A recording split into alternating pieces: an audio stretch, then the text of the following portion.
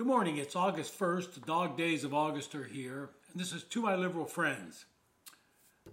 When you look back at what happened last week, you understand that Joe Manchin finally succumbed to the constant pressure from Chuck Schumer and allowed him to introduce another tax and spend bill that will allow Democrats to say they did something this Congress. But exactly what does it get Joe Manchin?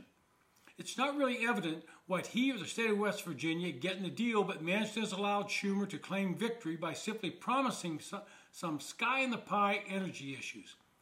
According to Manchin, the Democrats in the Senate leadership have, quote, committed to advancing a suite of common-sense permitting reforms this fall that will ensure all energy infrastructure, from transmission to pipelines and export facilities, can be efficiently and responsibly built, end quote. Now, I want you to think about that and listen to it carefully and see if you believe that Schumer or any other Democrat can deliver on that promise. The progressives in the Senate and House are never going to allow pipelines to deliver oil and gas. You can say they will be responsibly built, but in fact, they won't allow them to be built at all. The Keystone Pipeline was responsibly built, and they made it their battle cry to shut it down even though it was well on its way to being finished. And I remind you that the Canadian oil that would have been transported via that pipeline is still being sent to the United States, but instead of a clean pipeline, it comes by truck and rail. Now, which mode of transportation produces the most carbons in the atmosphere? We know the answer, but to the environmentalists that the progressives listen to and support, the pipeline was an evil thing and had to be stopped. Within that promise, there are some other roadblocks. To get some of these things done, you have to get the proper permits, and those have to be complied with the National Environmental Policy Act, NEPA, that was passed in 1970. And I can assure you the bureaucrats within the Biden administration will do everything within their power to delay and ultimately halt permitting the things that Manchin seems to have believed will happen. When Trump was president, they enacted policies that limited the studies required under NEPA and stressed they were reasonably foreseeable environmental effects. But under Biden, those changes have been reversed, and they look at any possible environmental effect, no matter how small or how remotely possible it might occur, and then they deny the permit. If you doubt that, let me give you some examples. To launch rockets from Texas this summer, SpaceX was ordered by the Federal Aviation Administration to write a, quote, historical context report on nearby events of the Mexican-American War. What does that have to do with launching rockets? Two separate pipelines in recent years have won Supreme Court cases and been canceled anyway. The Mountain Valley Pipeline, a natural gas project originating in Mr. Manchin's West Virginia, is in legal limbo despite being almost 96% complete.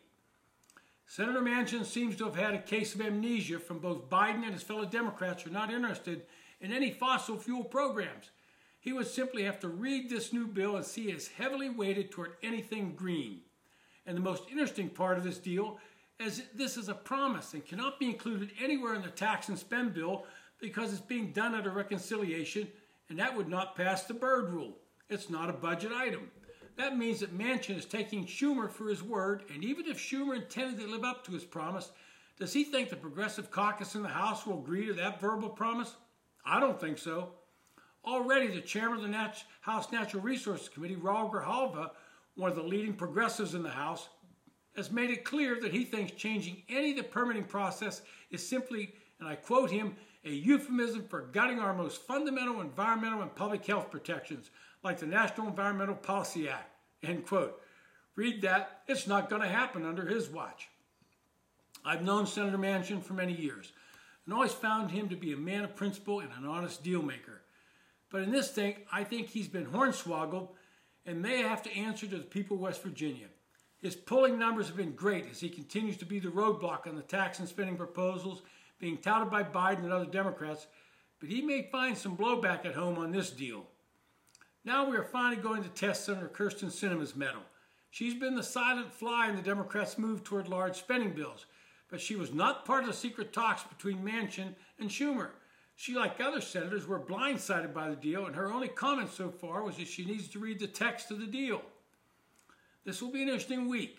If Senator Sinema says she needs more time, then Schumer's goal of passing the bill this week before the August recess might not be possible. She will have to give it a green light or he simply cannot bring it to the floor. In the past, she's opposed raising taxes and has consistently said that with the current economic situation, it's not the time. She opposed raising the marginal income rates on high earners and opposed raising the corporate income tax. She has also been opposed to raising the top capital gains tax. There's one part of the deal that will be a real litmus test. In the past, she has always opposed changing the way what is known as carried interest is taxed.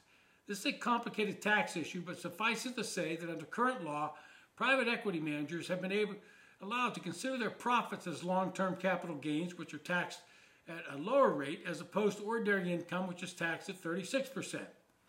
The deal between Manchin and Schumer would change that tax situation, and Manchin said it's a key part of the deal since it estimated it would raise about $14 billion in revenue over a 10-year cycle of a budget deal. Senator Sinema has operated behind the scenes and has not courted the press on her positions, but her stance has been firm, and now she could become the centerpiece of the entire negotiation. If she balks, then the deal will fall apart and Manchin will look like he's been played. I'm betting that Schumer is burning up the phone lines talking to Sinema this past entire weekend, much of it apologizing for keeping her in the dark and pleading with her to let the bill go through. The American public has had Joe Manchin as their saving hero for the past year, but it could change and Kyrsten Sinema could be donning the Super Bowl cape. This has been To My Liberal Friends. Thanks for listening.